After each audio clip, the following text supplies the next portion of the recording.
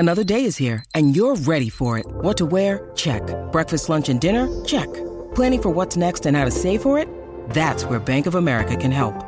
For your financial to-dos, Bank of America has experts ready to help get you closer to your goals. Get started at one of our local financial centers or 24/7 in our mobile banking app. Find a location near you at bankofamerica.com/talktous. What would you like the power to do? Mobile banking requires downloading the app and is only available for select devices. Message and data rates may apply. Bank of America N.A., member FDIC.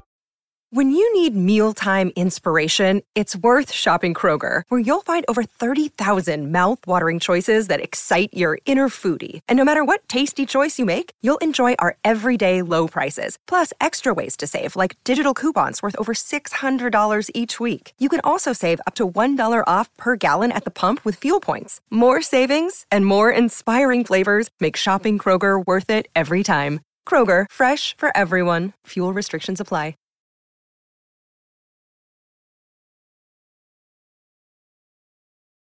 Ad-free shows fans, what is going on? It's time for another edition of Strictly Business here exclusively on adfreeshows.com. I, of course, am John Alba, joined as I am every single episode of Strictly Business by the man of the hour, Mr. Eric Bischoff himself. And Eric, we've got a very special guest this week, someone that you've known quite a long time. Don't say how long, because every time you do that shit, it makes me feel older than I already am. Same here.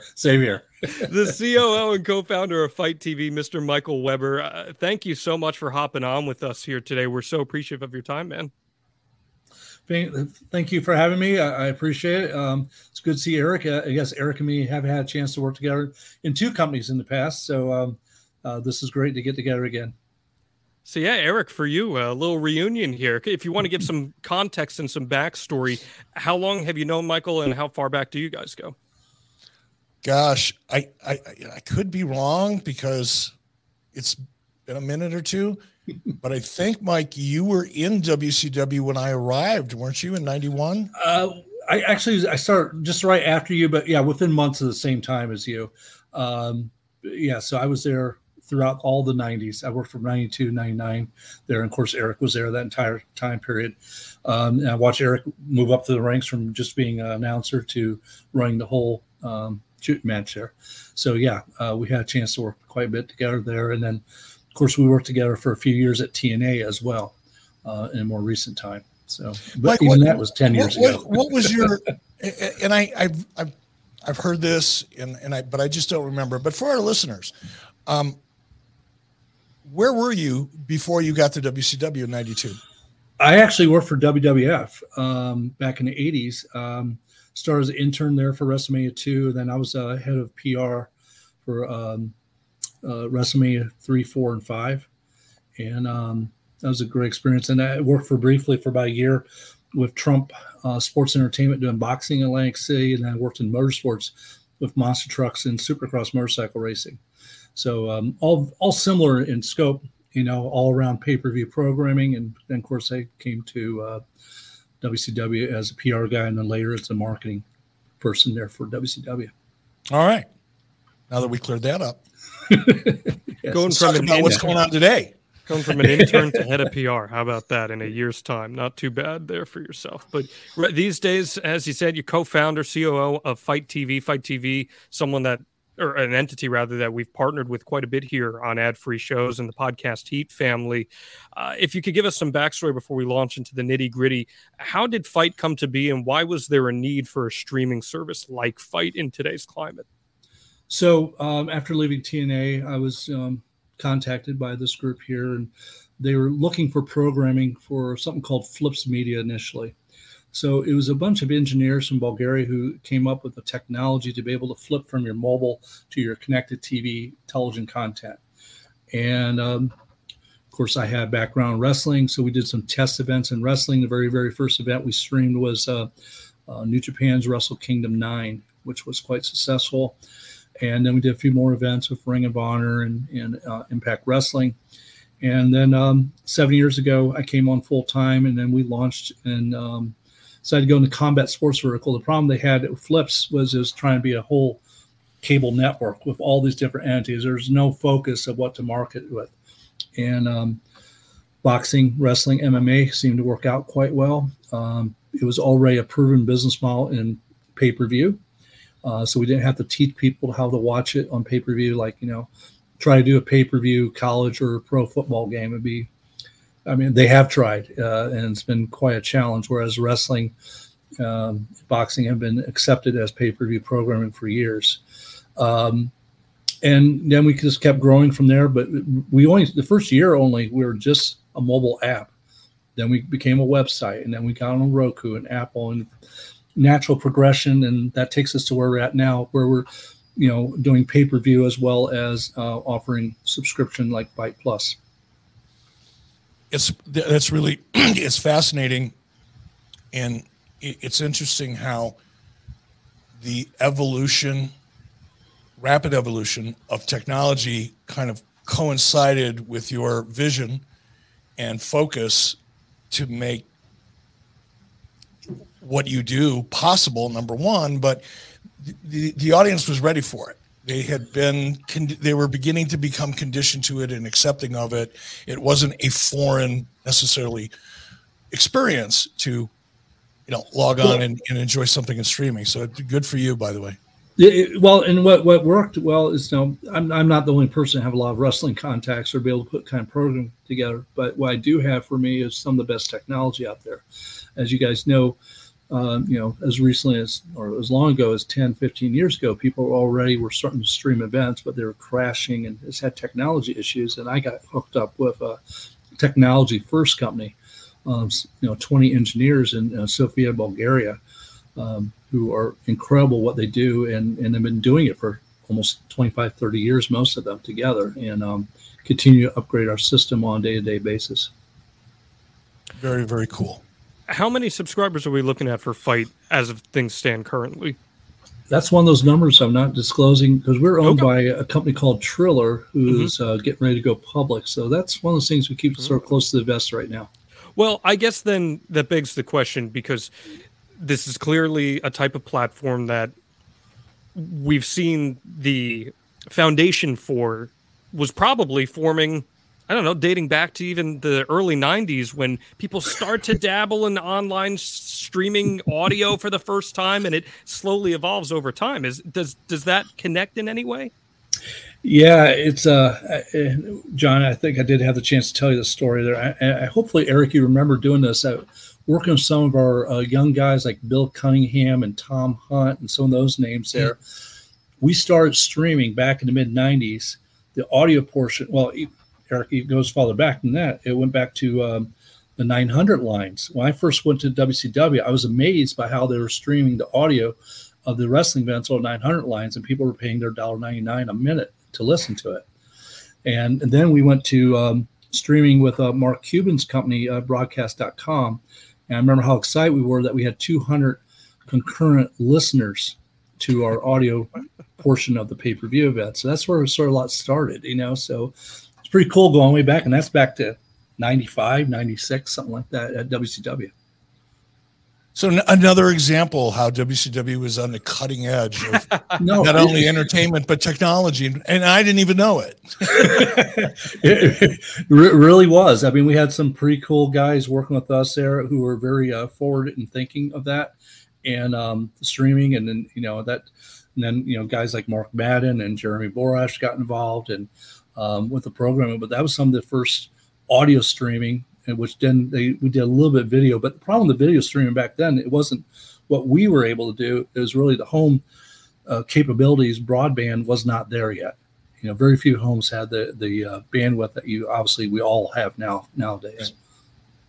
Eric, did you ever envision a streaming-like concept back in those days, or even in the early 2000s, where people would have such easy accessibility to content like that? Absolutely not. I wish I could sit here and tell you that I saw that train coming, but no. I've never been. I love technology. I love learning new technology, but inherently, I'm not a tech guy. I don't think in terms of tech for the most part. So I'm probably like everybody else walking around that's not in the industry. I didn't really become aware of it till it started beating me over the head, just how big of an opportunity it was. I will say though, I lose track of time. 6 years ago, maybe maybe a little longer. Nick Hausman, who works for Wrestling Inc. and he was we attempted a podcast early on, and through the course of that relationship, we started developing an idea called IRW. And basically we were trying to create a platform that would probably utilize Fight, where we would enter into agreements with independent promoters all over the country and basically aggregate them and be the platform that allowed people that subscribed to IRW to be able to watch live events from all over the country, or all over the world for that matter. But that was well after that train had already left the station, and I was just in an opportunistic frame of mind back then. So I didn't really know a lot about streaming. And still don't, I do, I guess, maybe a little bit more than the average person, but a lot of it is still pretty foreign to me. So, Mike, where did the concept as a business model come from for your guys' end, where we have a chance to reach into this hot independent wrestling market that's starting to really build up a lot of momentum in the last decade or so, and we can actually bring these to people's homes? Well, a lot of it started with the pay-per-view aspect and everything, and they were doing pay-per-view on other platforms. We're trying to do it on YouTube and stuff, and again, we're very fortunate. We got very good technology that works, and we were not afraid to work with anybody and everybody. We were not trying to be elitist. We're only going to work with Ring of Honor, Impact, and AEW. We want to work with those guys, and we want to work with Black Label Pro Wrestling from Chicago. Right. Good guys, but obviously much, much smaller. So I don't know about you, but I have a ton of subscription services. Everything's a la carte these days, and I've been really trying to figure out, how can I make sure I'm keeping track of those the proper way? Well, now I've discovered the answer to that, because I got to ask you this. Do you know how much your subscriptions really are costing you? Most Americans think that they spend around $80 a month on subscriptions, when the actual total is closer to $200 or more. That's right. You could be wasting hundreds of dollars each month on subscriptions you don't even know about. Well, there's this app that I've been starting to use to take care of that for me. It's called Rocket Money, and it's formerly known as Truebill. This app shows you all your subscriptions in one place, and then it cancels for you whatever you don't still want to use. Rocket Money can even find subscriptions you didn't know that you were paying for in the first place. You may even find out you've been double charged for a subscription. Wouldn't you want to be aware of that? Well, Rocket Money can help make you aware of that. And to cancel a subscription, all you have to do is press cancel, and Rocket Money takes care of all the rest. So you can now get rid of useless subscriptions with Rocket Money right now. Go to rocketmoney.com/Bischoff. Seriously, it could save you hundreds per year, if not even more than that. That's rocketmoney.com/Bischoff. Cancel your unnecessary subscriptions right now at rocketmoney.com/Bischoff. So how did you guys successfully foster those relationships with those individual promotions? Well, initially it was that we had a team of salespeople who just called in anything we could find out there that was doing wrestling. But now, fortunately, over the last several years, and even this week it's exploded, is they contact us, pitch us. We're actually in a position now we turn down probably half the companies because there's so many. Oh, wow. Who we probably should have never aired before, and we've done it because we just did it. It didn't really cost us anything to try it, obviously all of our staff is full-time and salary positions and stuff. So it's just as hard to do one show as it is 10 shows at the same time. It's the same amount of man hours and things like this to do it. So we took chances on some shows, and GCW is one. I won't say we took a chance on, but because they had some, good fan base starting already when we started with them in 2018, but we were able to grow with them.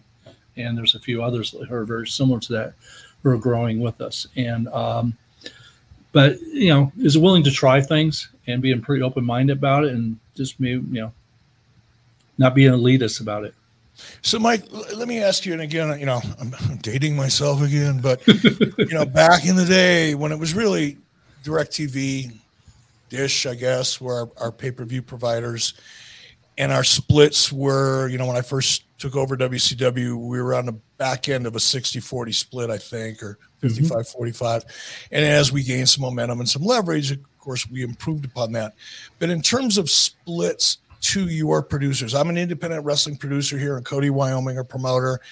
And I think I want to try to get my show on Fight because I've got something special or think I do. What does that split look like? First of all, what is the average pay-per-view purchase for wrestling on Fight? Generally speaking, most of the wrestling programming is at $19.99 or $14.99, with the exceptions of Impact and Ring of Honor. They'll hit in the 30s. We do have all the worldwide rights to AEW. We just don't have rights in the United States. So that price at $19.99, which is actually sort of a high price in places like UK and Europe and Australia. So that's where the pricing at. Split-wise, we have a very similar model that what cable and satellite has in that. But what the big difference is, when we do a split with the promoter, the publisher, we have to deduct the transaction costs off the top. So purchases through websites, it's only about 3%. That's sort of like a credit card charge. But Amazon and Apple and Roku and those kind of companies, they charge 30% for transaction fee. Well, we couldn't eat that. So we take that off the top. Then we do a split that usually ranges from a 50-50 to a 70-30 split in the favor of the publisher. We want our publishers to make money, so they keep coming back and keep growing the business with us. And we make up for it in volume that we do have a pretty good sustainable business model to work with. What percentage, again, recognizing that some of these questions I'm asking are probably proprietary, maybe not. So if you can't answer it, I certainly understand. And I want the listeners to understand that that's just business. How big of a percentage is Apple in terms of your distribution? Do you need them? Is there any chance down the road you're not going to be so reliant upon them? Because they've got so much leverage, which is why you're spending more for them. Well, we do. You see a time when you're not going to be bent over quite as badly with Apple and Amazon? So we've looked at that quite a bit. When ESPN Plus started doing pay-per-view events, they made everybody go through ESPN website to make purchases. Therefore, they only had that 3% cost opposed to all the numbers. And we looked at it slightly different. We figured because if you have your program available on, say, Apple and Google apps, and you have it on Roku and stuff like that, they make it so easy to buy. It comes through, and as a buy, we already have somebody, we probably get a little bit of a buy than not the buy at all, is the way we looked at it. And they just make it so easy. The other good thing about the reason we continue to work with them, even though that transaction fee has been something that just irritates the hell out of us from day one, is they're making real money off us, and they're now stepping up the plate to help promote our shows too. So now they're becoming a marketing partner. So there's some longer term advantages to it. Financially, accounting, if you're a straight accountant, it makes no sense in the world. But if you look at all the additional reasons for it, it's starting to make more and more sense to it. And one of those is now, because of the relationship we've had with Amazon Fire, we're now doing a deal with Amazon Prime for our Fight Plus subscription service, which will be launched in January on that platform. So I don't think that would probably have happened if we were trying to not work with them. So short term, you wish they weren't in your life, but long term, you're grateful to be partnered with them. Yeah, that's a good way of putting it. Yeah, because it doesn't. It's sort of, they 30% is a very, very big number to take, considering all the things we have to do to bring the product back. But frankly, and Eric, you've been around this as long as I have, is the whole 50-50 or 60-40 model with the cable and satellite industry is ridiculous in itself. What about Mike? One of my biggest frustrations, you and I both experienced this, is we would do a pay-per-view in July, and we'd start seeing revenues from that sometime in the first quarter of the following year. It took forever to get paid. And when you did get paid, it came in tranches. You'd get some of the revenue. You'd get 60 or 70% of the revenue in the first 7 months later. And then the rest of it would just kind of dribble in whenever it got there. Is that an easier thing? Again, from the publisher's perspective, is it easier now for people to get paid than it was back then? So the good news is for Fight, it is absolutely. The bad news is cable and satellite still operate exactly the same way. Because we, as you know, we did the Ric Flair last match, and we, distributed also through cable and satellite. The first checks for that event is coming in like this week. Here we are. Wow. That's fast, actually. That's fast. It is faster than it used to be. It really is. So the Fight model is much better, and that is one of the things we tout when we talk to new publishers is we pay 30 days after the month the event took place. So it's a September 15th event. You get paid on October 31st. And that's lightning fast and more reliable than what we also had from cable and satellite. Another thing that we have that's good for our publishers is we have a live dashboard. So you can see exactly how many buys you got in advance, how many buys you have the day of, and how many buys you have the day after. That is so cool. That is so cool because it allows your publishers, your promoter, whatever you want to call them, it helps them manage their business. Otherwise, you're flying. You're flying in the clouds without an instrument rating. You have no idea if you're up, you're down, which way you're going. Good on you for developing. Yeah, that's probably been one of the best tools we've had because it's no different how we used to do in live event business where you watch your ticket counts every single day, so you know what your advance is and what you got to sell. It helps you manage your business, but most importantly too, for myself, the person has to deal with individual promoters and stuff. Never once have I had an argument about somebody being shortchanged or, I'm sure the buys were more than that, or you're lying to me. No, it's right there. You followed it right there with me live. And it just makes everybody much more honest on that. You knew exactly if it was a flop or if it was doing fantastic. And again, I'm going to piggyback and put you over again because that's one of my big frustrations. Our big frustrations at that time was, I'm going to use DirecTV as an example. Don't mean to pick on them, but it is what it is. They'd send you your check. They'd send you their accounting. There's no way to challenge it. You don't know. You have no idea. And my understanding of the system back then is your local cable companies, which were mom-pop operations, distributed up through DirecTV. So DirecTV can only report what those little mom-and-pop local cable stations provided them. Mm-hmm. And there's nobody really auditing or has any control. Certainly as WCW, we didn't have any control over the local cable companies. We couldn't audit a local cable company. And auditing DirecTV and Dish was a double-edged sword. You might end up coming up with a couple bucks that you didn't expect. Or they might not be as excited to work with you in the future if they got audited every time, because that costed them money to sit and go through their accounting. So the fact that you have that dashboard takes that confusion and the murkiness out of the transaction for the promoter, publisher, as well as for you. And again, that's a huge advancement. Huge. And one of the things, technology and the ability to deliver, because that without that ability to manage your business, especially if you're a small promoter, you're just flying blind. That's awesome. Well, and we're taking a step further now with our Fight Plus subscriptions, which is obviously not pay-per-view based, in that it's going to be available probably in December. Actually, I was in Bulgaria last week with our team and actually seen the preview of it. And so you as a promoter will be able to see that you had X number of buys last night and the night before and every night on your programming. And, as you know, it's no different than what we used to do with the quarter hour and minute by minute ratings. You want to see who's getting the most interest, and it's no different now. So independent promoters can know who actually drew for them. This is what makes our Fight Plus thing dramatically different than what the Zone, Flow Sports, or UFC Fight Pass has. They would never, even if you're a Canelo fight, they would never tell the Golden Boy guys how many viewers they had for their shows. I mean, how do you judge if you're a success if you don't know who watched your show? And in the meantime, because they won't communicate, because there's no transparency, guess what automatically happens? It's human nature. Looking for a great Mother's Day or Father's Day gift idea? I was, and I found it at Paint Your Life.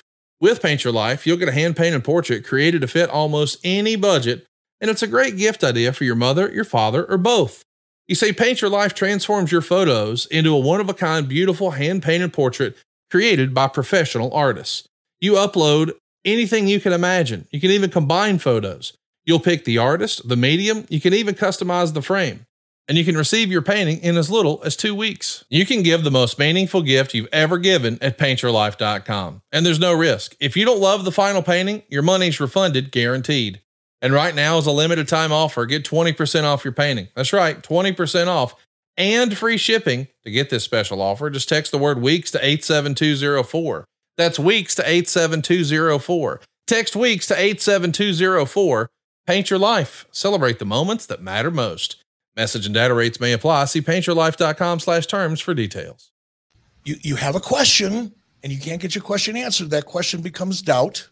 Doubt soon evolves into fear, and fear will manifest itself in a bunch of ways that generally is not good for anybody. Well, it also goes the other way from the network standpoint. I saw this happen in the Zone because I know the Golden Boy guys well, and they didn't do anything to promote the shows because they got paid the same, irregardless if anybody watched the show or not. Wow. And all of our viewers and our promoters are, they have a financial upside if there's more viewers to their shows. So they are a true partner. I got to give, GCW, we did this announcement on Tuesday. They were fantastic. They promoted any way and every way they could think of this past week here. And that's why I want to see our promoters, because we do a good job, but we can't do everything. We've got to have all these people helping us. I wanted to hold off on the GCW thing until I had a better understanding of what it is you do, but I know that's an important thing and we'll get to it. Mm-hmm. But what was the next question I was going to ask you? Oh, from a promoter's point of view. Okay, I'm going to promote an event here in Cody. I want to put it on Fight. What do I need to budget? What's the production cost in terms of? I've never done it before, so I got to go buy everything, starting from scratch. Mike, what do I need to go buy, and how much is it going to cost me? So it's quite interesting on that. One, we all know the technology in producing events with having fly packs. You don't need to roll a truck. You don't need to put a satellite truck in there. So, first thing is we always ask, hey, do you have good, reliable internet in your venue? Most of them do, but there's a few who don't. And then we use something called LiveView Box. Now, LiveView Box is essentially a bonded cellular. So it's taking like 4 or 5 cell phones and strapping them together and using one for a single. So we can use that almost anywhere in the country. That's crazy. Yeah, I know. LiveView is pretty much how TV live shots and news are done. Oh, yeah. You don't have TV broadcast trucks anymore. There's no news crews. A reporter sometimes will wear a backpack and it's a LiveView and it's pulling cell phone reception and turning it into a signal. It's insane. I want one of those. Can you get a discount on one? I can get you one for about $25,000. There's nobody I need to talk to that bad. That's what LiveView 600 costs. We have a LiveView 300, which is about $13,000. But joking aside, Mike, it replaces your satellite truck, right? Satellite trucks back in the day, Mike, you probably remember more than I do, but they were expensive. They still are. You're still spending, because in cable and satellite, you need to have redundancy. So you had to roll 2 satellite trucks, right? And you're talking about $8,000 to $10,000 a show. So for a typical small promoter, I mean, obviously you can spend as much or as little as you want on television production, but with fly packs now, the internet and LiveView boxes and so forth, a lot of these promoters that get by with budgets are like in $2,000, $3,000, wow, and more higher ones maybe $7,000. And of course, no, I want to go back because I don't want you to think I'm thinking about doing this because I'm not. But but if I'm talking to Mike Weber, I'm excited about doing this. I got my checkbook in my hand, and I'm going to go to the Fight TV product shop. And I'm going to buy everything I need. So I know I need a fly pack. That's going to cost me a couple bucks, obviously. What about cameras? What are guys using? The cameras are using, I mean, again, back in the day, as we all know, some of those cameras are worth over $50,000 to $100,000 each. Right. Now cameras are a couple thousand. For a good network quality camera, is $2,000-$3,000. You can buy something decent, and there's various levels. And I see a lot of guys who buy the low end to get in, then they upgrade and upgrade. Sure. Most of them, I would recommend not buying your own equipment because it depreciates so quickly and changes so quickly. And is work with a guy who owns his equipment and brings it in there. So we have a guy named Mike Moran who actually owns 6 television packs of cameras. So he can actually do 6 events simultaneously. He has the switchers and everything you need and the cameras you need to have 6 simultaneous events around the country. And there's people like that to work with, and there's quite a few of them to work with who specialize in these small shows and do quite well and make a good living.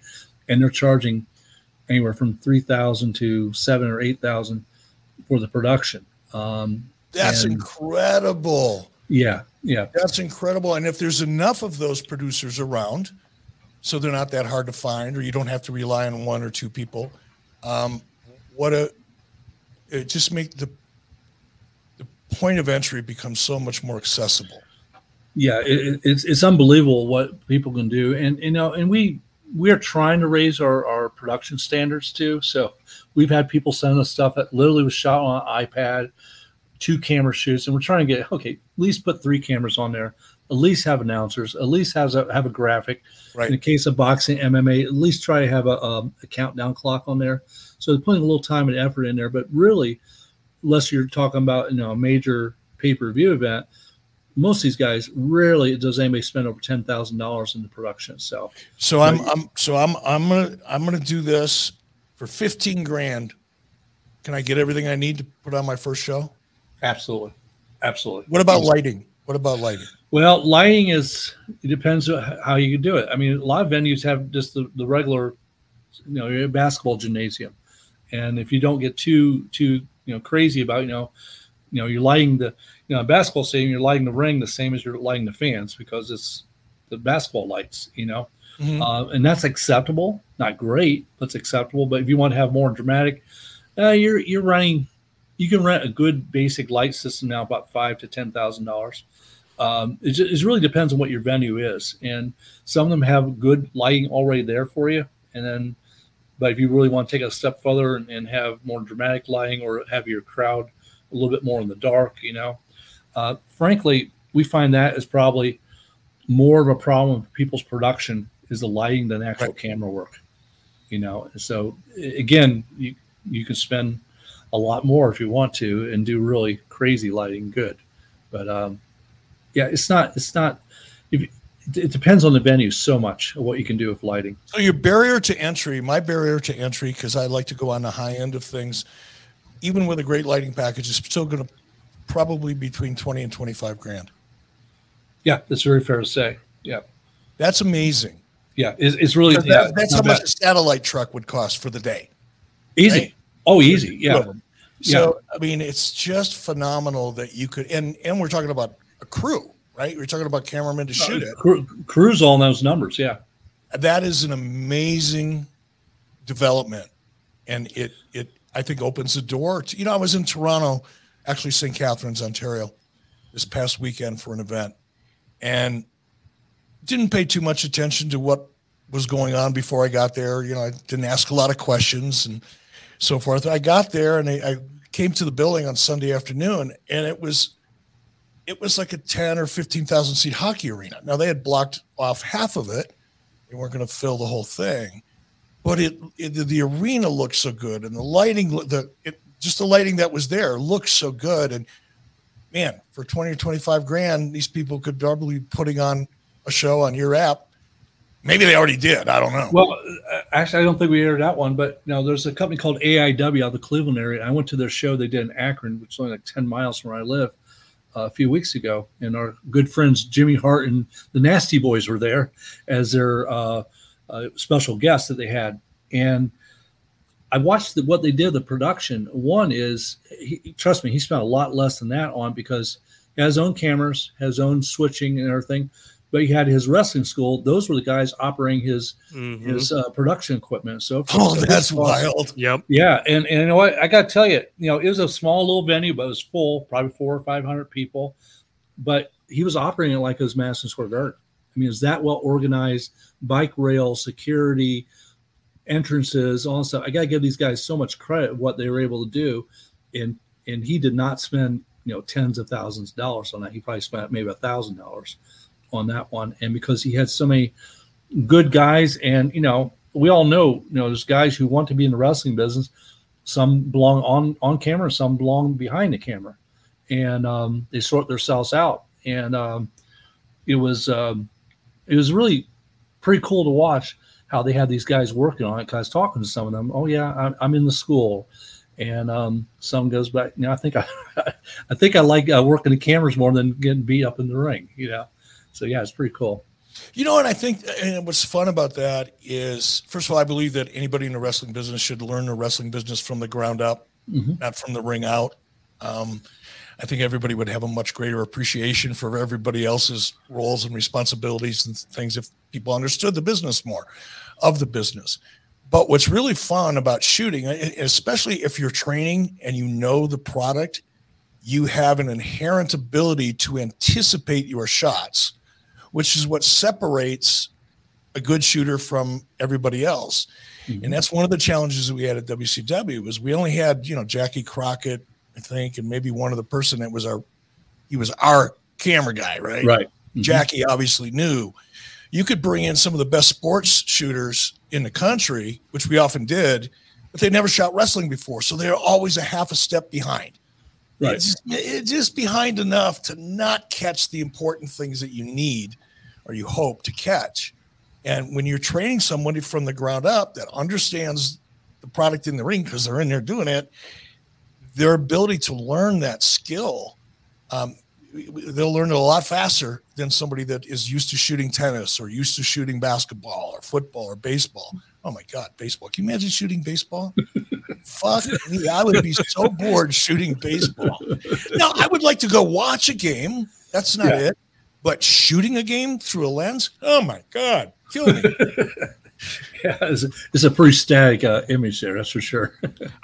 Following a baseball is not easy as a cameraman. I give them a lot of credit. The people that do it because you fall asleep for like 6 or 8 minutes in between action because there's nothing going on.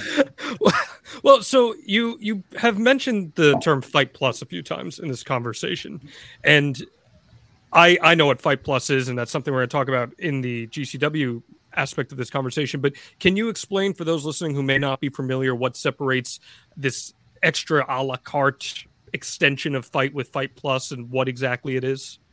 So like a lot of things here in the last couple of years, it's sort of a child of the pandemic. As we all know, in spring of 2020, everything sort of stopped. We were humming along, doing well, doing a lot of live events, and then everything went to a complete standstill. But we still had all this content, and we all know that pay-per-view, you're going to get your money in the first day, the day of, maybe a day or two after. But after that, you just don't earn any money off of that event. But we still had the programming on our platform.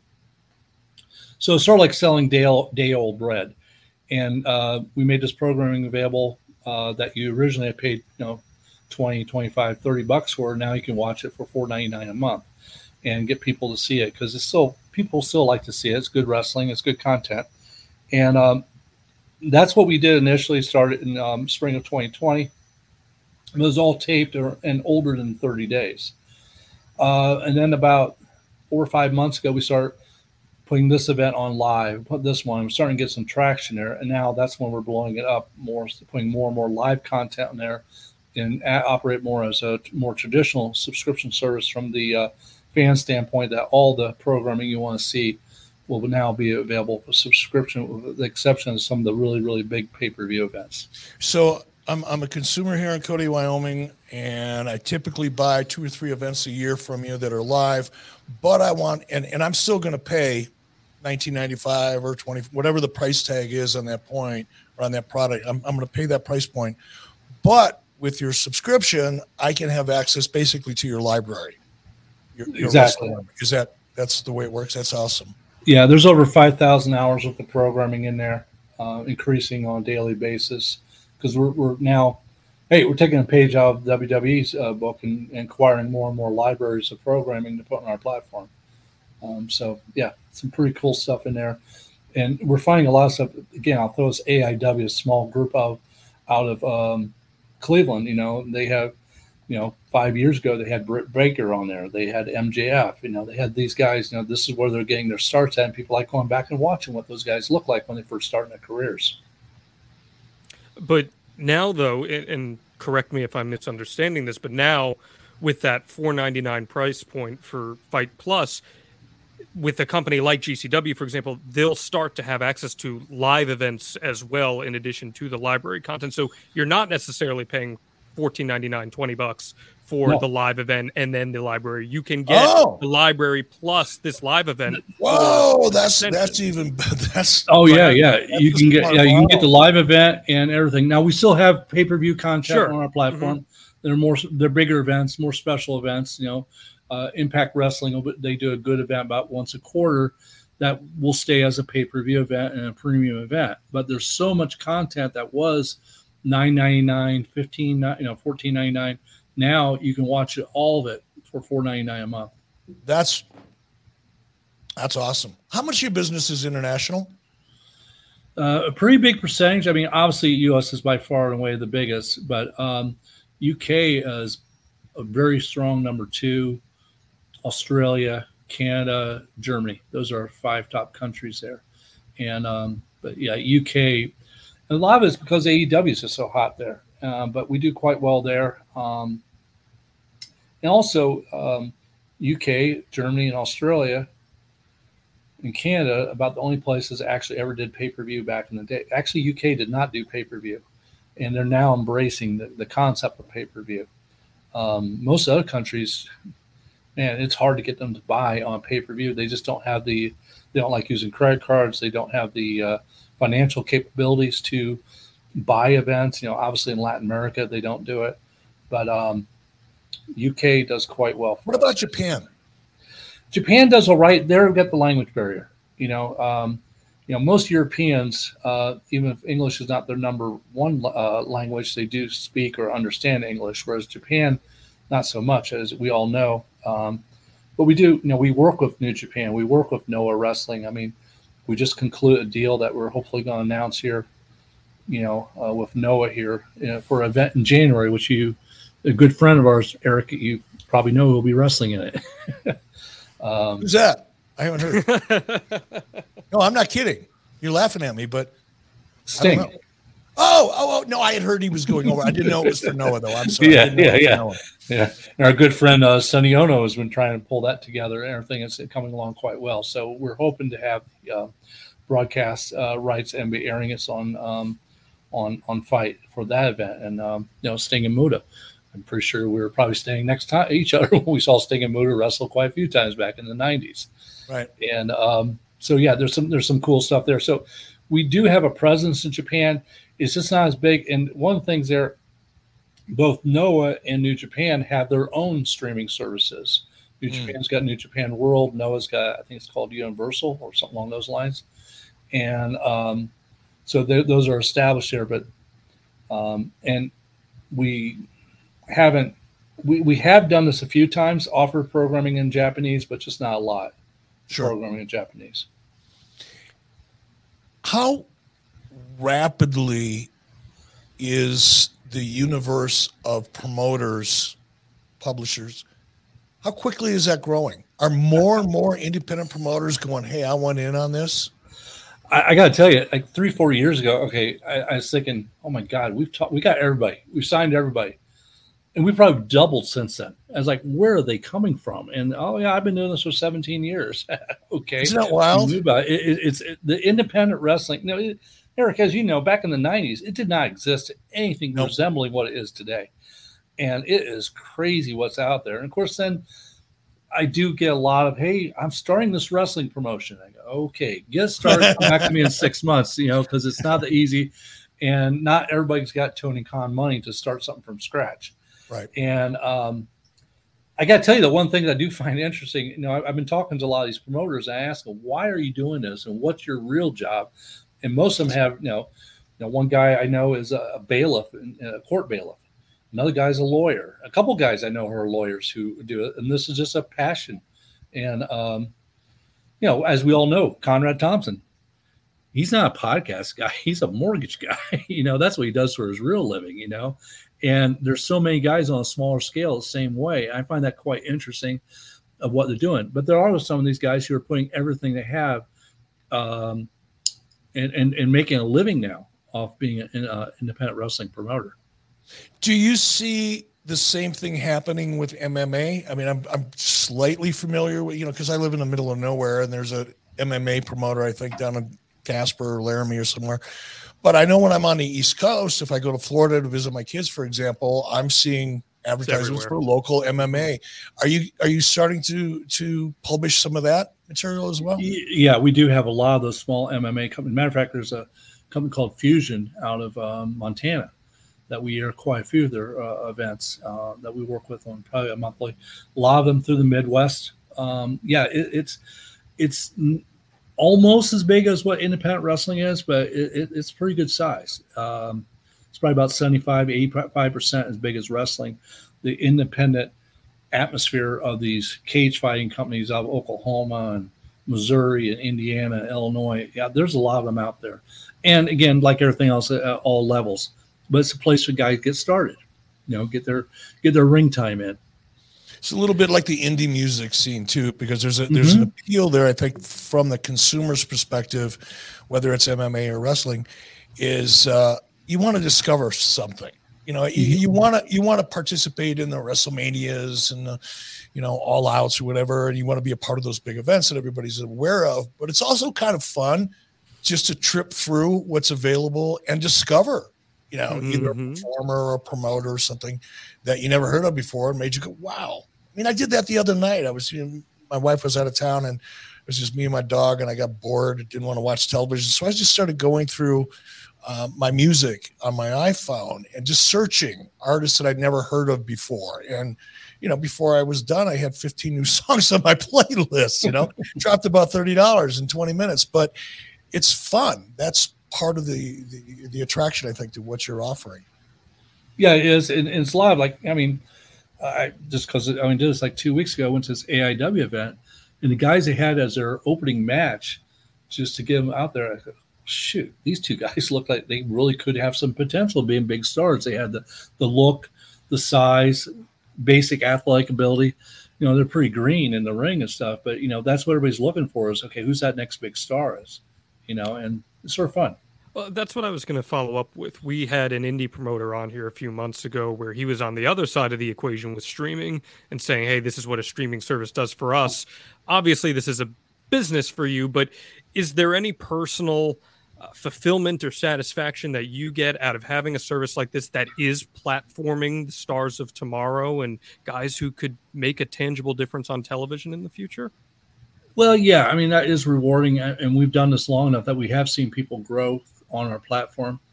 I got to tell you, my biggest joy is refreshing that screen, watching numbers go up. Yeah, man,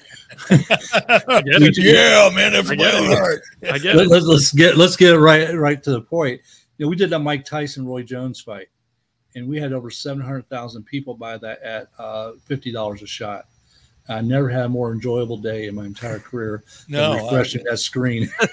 over. Hey, we just sold 1,000 in the last minute, and stuff like that. That's amazing. So that's actually the most.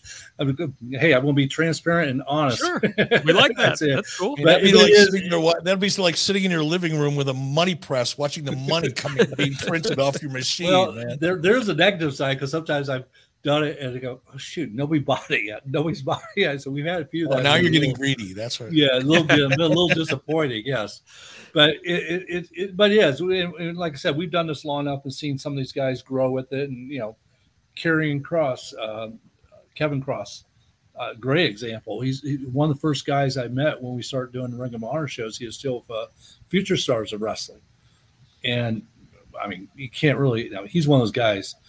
I mean, Eric, you meet guys all the time. You say, "Okay, this guy's got it." It's funny you bring him up. I'm a big fan of his. I met him at an event. I don't know. I don't remember where it was this summer. Somewhere in Iowa, maybe Illinois. Doesn't matter. Small, local indie promotion, and what was his wife's name? I'm sorry, Scarlett. They walked in, and of course I knew who he was, but I'd never seen him in person before, but they walked into the room and there is an aura, and it's not arrogance or anything like that. They're very, very nice, had a great conversation with him, but you can just tell there's just something special there. So I'm glad to hear that he kind of evolved on your platform to a degree. Yeah. I mean, I met him like 7 years ago, right when we launched. Matter of fact, it might have been the first few months we were doing stuff, working with Future Stars of Vegas there. And I go, oh shit, this guy's got it. He put it over Future Stars. I mean, and there's been a few others like that too. Drew McIntyre, we used to call him Mr. Mr. Fight, because he was on every single week because he was doing all these independents that time to help build his experience to go back to WWE. Mm-hmm. And he lived in St. Petersburg at the same time I did. And I used to go to a local park there and we shoot promos to promote him being on the Fight app. And again, very rewarding to see where he's at today. So when a promoter decides to do business with you and you decide to do business with them, do you or someone from Fight have to be on location for that event, or can they phone it in? Literally, it's all phoned in. We're hitting 30 and 40 shows a week now. Oh my goodness. We only have 30 employees and most of them are in Bulgaria. That's called efficiency, my friend. we only have 8 employees in the United States. We're very much smaller than some people would think about all the stuff we do. Pre-pandemic, I did go to a lot of shows, mostly just to enhance the relationships we have as promoters. And fortunately, I don't have to travel as much as I do. And sometimes I feel like I need to do more to be hands-on with the promoters, because promoters appreciate you coming to their event and so forth and seeing it. But I do spend pretty much every waking moment during the week on the phone with every promoter, continuing the relationship, expanding it, and dealing with it. All right, let's talk about GCW. Mm-hmm. Press release came out. John sent it to me just a little while ago. I wasn't able to sit down and go through it. I glanced at it quickly, but what did we learn in that press release? What are you excited about the most? So GCW has built up a great fan base. One of the things that has been interesting about them is that they are averaging 75 shows a year. I mean, the volume in the last 6 months, last 6 weeks, they've been to UK, Japan, Mexico, LA, Chicago, New Jersey, coast to coast. They're doing events everywhere. I mean, they're probably they travel more and more active than any other wrestling promotion, bar none. I mean, including WWE, including AEW. And they're swinging for the fences and getting it. I'll be very honest. Some of the wrestling drives me nuts. I cannot stand watching guys hit each other over the head with fluorescent light bulbs. Not a big fan of that. So it's the old. It's like ECW kind of, sort of, maybe a little edgier than that. Yeah, it's a little edgier. I cringe when they don't have bike rails around the ring and see somebody flying off the ring, stuff like that. But they have a loyal fan base, and it's ECW is by far the best analogy for what they are. But they got that loyal fan base. And what we found out, we were doing decent numbers with them on a regular basis on pay-per-view, and we thought it was the same people buying all the time. And then we started really digging into numbers deeper, and it's, tens of thousands of people are buying these shows over the period of a year, but nobody bought more than 4 or 5 shows. So we felt, okay, they got a much bigger fan base than we thought. So let's get them all signed up for subscription. And that's obviously what we're trying to do right now. And what is also, so 2 things came out of that announcement for us on Tuesday is we saw about a 15% lift in our number of subscribers right off the bat. Oh, wow. So, and there's no event. They have no live event till November 12th. Just right off the press release. Just by the announcement. We saw that many and said, okay, this is impressive. And the other thing is, I do get probably 1 or 2 people a day contacting us about putting programming on our platform. Well, on Tuesday, I had a dozen, and matter of fact, I've talked to a couple already this week. Got a few more to talk to later in this week yet, who want to, we got more programming now too, which is obviously something we're always looking for. And we're always looking to upgrade our quality of our programming as well. What's up, everyone? It's Reality Steve, your number one source for all things Bachelor Nation and reality TV. Every day, I'm giving you the behind-the-scenes juice and your info on all your Bachelor Nation stories, and also interviewing some of your favorite reality stars. My name has been synonymous with spoilers, but I'm so much more than that. Give me a listen. The Reality Steve Podcast, part of the Believe Network. Just search BLEAV on YouTube or wherever you listen. What about music, man? Is music a viable genre for you? I hate music. Yeah, I tell you why. The reason is the music people don't get it. One, they think everything's going to be a Mayweather fight, type of deal. They think everything's going to have a million buys. And secondly, they have so many rights issues with the music that we've done concerts. We did Metallica a year ago. It's fantastic, great concert. We had to take it down within 24 hours because of the music rights. That was part of the contractual obligation. We weren't told, but in a thing, we did the Kiss 2020 Goodbye tour. Which was actually. Did you see the concert, Eric? No, I'm just laughing because the farewell tour has been going on. They're still saying goodbye. Yeah, it just makes me laugh every time I hear that. They're trying to say goodbye to 2020 because of the pandemic. Oh, right. Yeah. They're going to find Gene Simmons will find more way to monetize Sia than anybody I know. Exactly. So that event was from Dubai, and it did quite well for us, but we were only able to have it up, I think, about 48 hours. Now we actually are working on rebroadcasting it here during the holidays this year because we still have the rights to the concert yet, and it was a very good product there, but a lot of it is the rights issues which are such challenging. And we just aired Jake Paul this past weekend, his fight. Jake Paul is one of the best South promoters I've ever seen in this business. Doubt. And he did everything he can to use wrestling terminology, put over fight as a place to see it and so forth. I can never get that out of a boxer. I'm never going to get out of a musician about where to watch anything. They're not all the greatest South promoters. And that's one thing I always liked about wrestling. Wrestlers in general are good South promoters. Yeah, they're horse. To build off that, though, could you see? They don't have a choice. I know the name is promoters Fight. Are the pimps. It's okay. I know the name is reality. I know the name is Fight, but could you see veering into quote unquote traditional sports programming too? Soccer, football, baseball, basketball, where maybe you have mid-major conferences in college athletics or something like that, utilizing a streaming platform at a low tier price to get their product out to people. Yeah, absolutely. We've been looking at it, and I love sports in general. So I'd love to be at, basketball and football and baseball in there and stuff, and college level. We do have the Rugby World Cup running on our platform right now. The women's rugby just launched on Fight Plus on Tuesday. From the UK, and it's doing quite well. So I think we got about 40 or 50 games from the rugby series for the World Cup. We're working on some other rugby programming, looking at a lot of European football programming. And those are the areas we're focusing on first. But I would love to get into college sports and continue to grow us.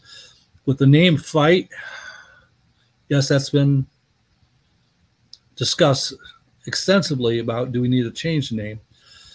Right now, I don't want to change the name because I think we've done a good job building up brand equity. It's a brand, and what it means is more than combat sports. It means good quality streaming, and I think that's very key. That it's going to be a good experience there because after a while, I mean, we might know because we've all worked in it so closely, but does anybody really know what ESPN stands for? And stuff like that. It stands for what it is, and I think Fight. I really want to keep the name there that we have right now. But if I can come up with a better name than that, I don't think so. No, I think you guys have done a great job, and you have, you've stuck with it long enough, and you've been consistent. I think it's a great brand. I would. Well, and if you got to talk to somebody about it, if somebody says, I don't know if I want to be on something called Fight, say, dude, we're fighting for your money. There you go. We're in a fight for you to make the most money possible. And this is who you want to be with. You want somebody that's going to fight for you. Yeah, it's the key is, it's 4 letters. It does resemble the ESPN logo, a little bit the UFC logo, stuff like that. And it just is so clean and simple. And it's, we came up with the name, the look in November of 2015 and have not deviated on an inch since then. Good. And we've had people try, it has to be fight.tv. People are figuring it out, that is how you find it, fight.tv. But I'm very proud of what we did with it. And I don't think we could have stumbled on a better scenario of what to call it than that.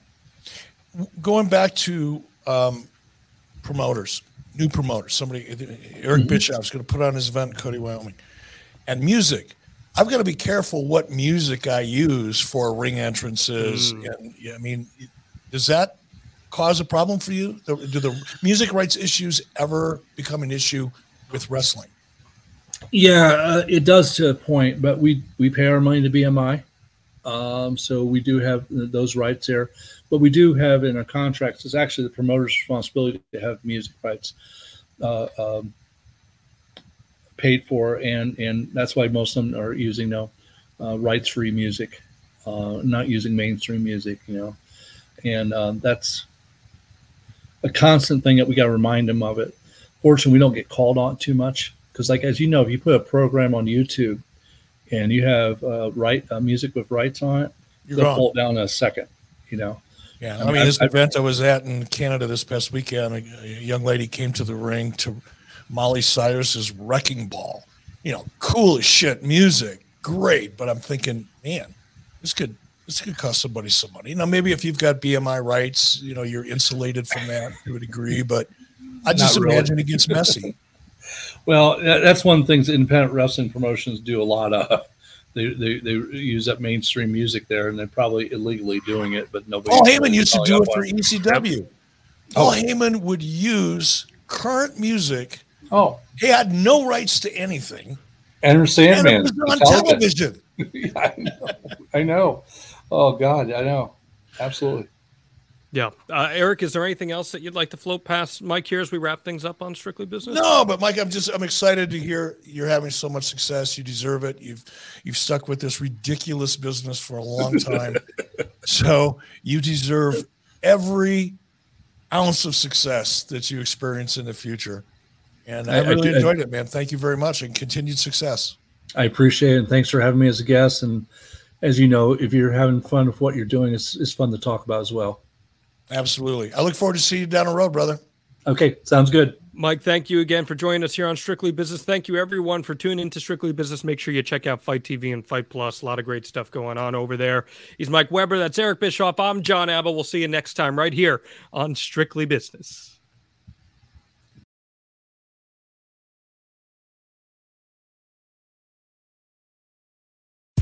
John brings his skewed sense of humor. Jeff brings tips to cut strokes off your next round. Together, it's those weekend golf guys. They'll pay a lot of money to PXG and Titleist and Callaway and on and on and on, right? How many yards do you think you're going to pick up with that extra driver? I think I can get an extra 5 to 10. What if I give you 15 to 20? You pay me more. Jeff Smith teaches on a sliding scale. Those Weekend Golf Guys, the podcast, part of the Believe Network. Just search BLEAV on YouTube or wherever you listen.